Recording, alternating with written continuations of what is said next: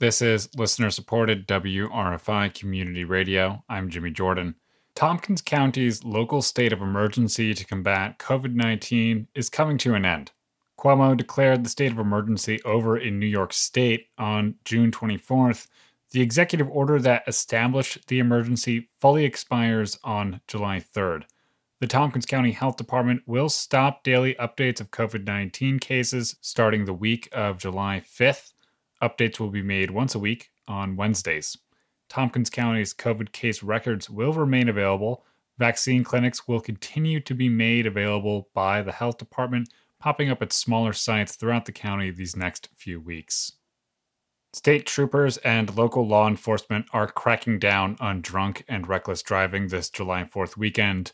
Governor Cuomo announced a campaign of increased patrol beginning today. It will run through Monday, July 5th.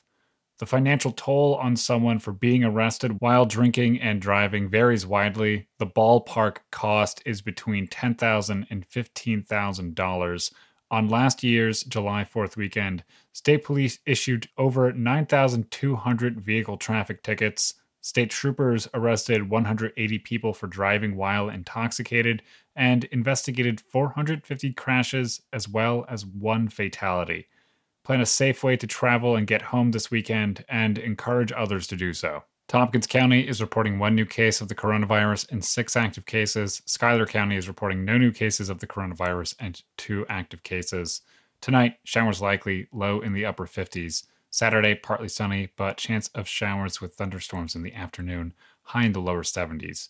You can listen to this and all of WRFI's news content wherever you get your podcasts. This is WRFI News.